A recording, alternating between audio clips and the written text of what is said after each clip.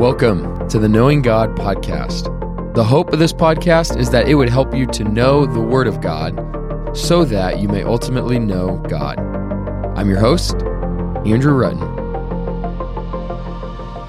One thing that I was hoping to get to at the end of the last episode was some practical coaching on how to share the gospel.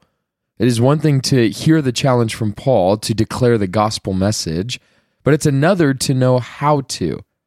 Now, of course, I still stand by what I said at the end of the episode. If you want to speak with clarity, you need to know the gospel deeply and practice sharing it often. Those things will help immensely. But I do want to give a few ways that I found helpful in declaring the gospel of Jesus to others. So I'm going to spend 2 episodes on this. Today, I'll share how we get into gospel conversations. Then next time, I'll give you a few practical ways to share the gospel. So let me read Colossians 4, verses 3 and 4 to show you where I'm getting this call.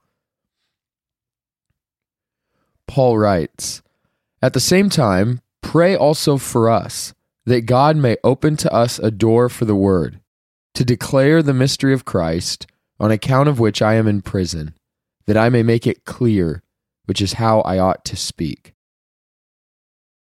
Paul asks for prayer that his ministry team would have open doors to declare the mystery of Christ clearly. And we took that idea in 2 episodes. One, that our first step in evangelistic efforts must be prayer. And 2, that our responsibility isn't saving anyone, but speaking the gospel with clarity. So, what are some ways that we can communicate the gospel with clarity? Or maybe you even have a couple family members or friends in mind that you'd like to share the gospel with, but you feel uncertain about what to say. As I said multiple times, in order to feel prepared in those moments, we need to know what we are talking about. So it's a must that first we have clarity around the gospel. But also, part of our problem is knowing how to get into conversations where you can share the gospel. So let me start today with how to get into the conversations, and the next time we'll hit what to actually say in those conversations. So first, if you struggle with knowing how to get into a gospel conversation, let me give you my biggest piece of conversation advice. If you want to be able to declare the gospel, you have to learn to be a good question asker. Most gospel conversations I've been in start with me asking a handful of questions of people. In fact, the best evangelists I know ask intentional questions that get to the heart of beliefs. And maybe you've heard that there are layers of conversations before. People will split up the layers differently, but generally there's a movement from shallow layers of conversation to deep belief layers. So most conversations start at the shallow level. These are statements like, "Man, it's been really cold out recently," or "This is a nice restaurant. I've never been here before." Right? It's barely even small talk. It's just like getting a conversation going. Then it moves into some sort of fact-finding. Questions here look like, "What did you do today? Where do you work at? Where did you grow up?" All these questions are simply finding facts out about a person. And oftentimes, conversations will sit in these shallow layers of conversation. They'll share some facts, you'll share some facts, and you'll small talk for a while, and then you'll find a way out of the conversation. This is where we need to become good question askers. If you want to get into gospel conversations, we have to learn how to ask follow-up questions or why questions. So if they say that they work at a local hospital, follow up with questions like, "Oh, how did you get into that field? Do you enjoy working as a nurse or as a PA?" Or, "That seems challenging the last few years. What has your experience been like?" Those type of questions will move from facts to feelings, desires, emotions. Now you are starting to get deeper. And as people slowly open up, if they are moving deeper with you, then you can get to one more layer. This is a belief layer. This is moving from their feelings or emotions or responses to certain things to their beliefs. So let me use that medical nurse example.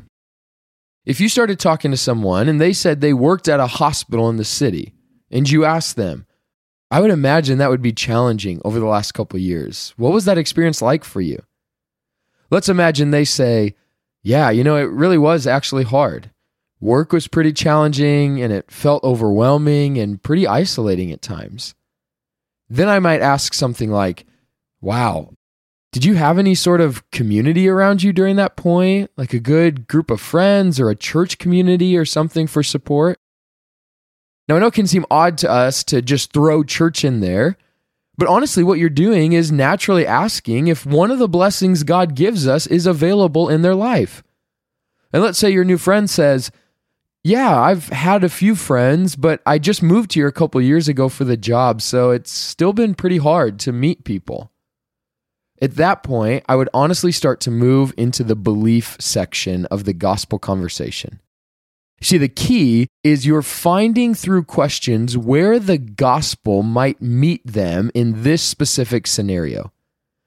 So in this example, I'd probably say that I'm a part of a church community with lots of people in the medical field, and it might be a great place for them to meet some new people. And I would try to ask that person if they would be willing to come check it out. And depending on how they answer, I'd probably start to ask about their church experience or interest in spiritual things. And from that point on, I would try to find a way to actually declare the gospel. So I don't know how hard that sounds to you, but honestly, after 3 or 4 questions, you can get to spiritual things or belief type questions. Asking questions and listening to answers is one of the best and easiest ways to love people and to get in conversations to declare the gospel. So, I would encourage you to start taking steps in becoming a good question asker. For some, if you're a really outgoing personality, try in the next day or two starting a conversation with someone completely random. And instead of sharing a lot of stories about yourself, try asking a lot of questions. And slowly move from shallow statements and questions to fact-finding questions, and then to feelings questions, and then to belief questions.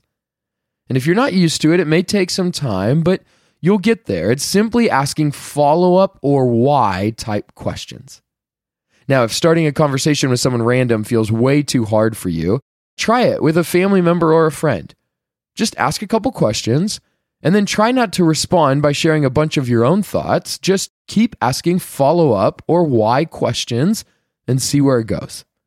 And next episode, we'll discuss, once you get to that open door to share, what are some practical, helpful ways to actually share the gospel? Friends, may God bless you and keep you. May He give you favor, grace, and peace.